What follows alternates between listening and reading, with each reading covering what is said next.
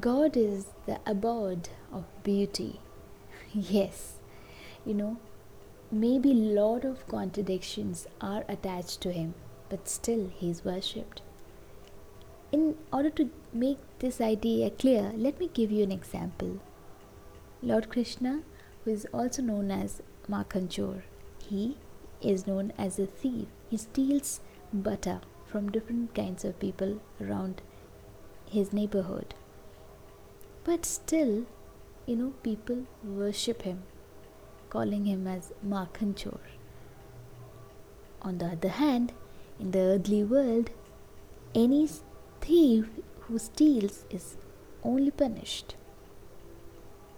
The reason is that God is full of transcendental qualities. No contradictions applies to him. Whatever he does has a pure intention and something which is so beautiful. The point is that, as God, even though he steals butter, but still he is worshipped because there is a beauty inside all his thoughts. Similarly, in our life, maybe there are thousands of negative things which always, sets you down, which always makes you feel like, there's no point in living, no one values your life, it's not worth of living a single minute also, no one gives any importance to your life, there's no hope, no change. But God must be giving you something which would bring a smile on your face. A daily wager mother, how hard she works every day.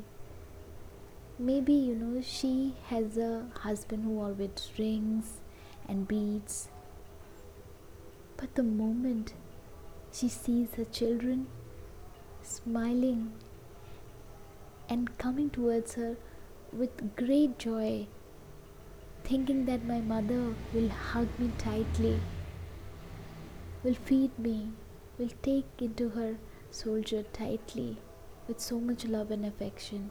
With that hope, children rush towards her. What can she remember? Nothing. She will forget all the pains in her life, thinking of that beauty which is the spark of her life. That gives her hope to move ahead. So, my friend, never feel bad of anything which is going wrong in your life.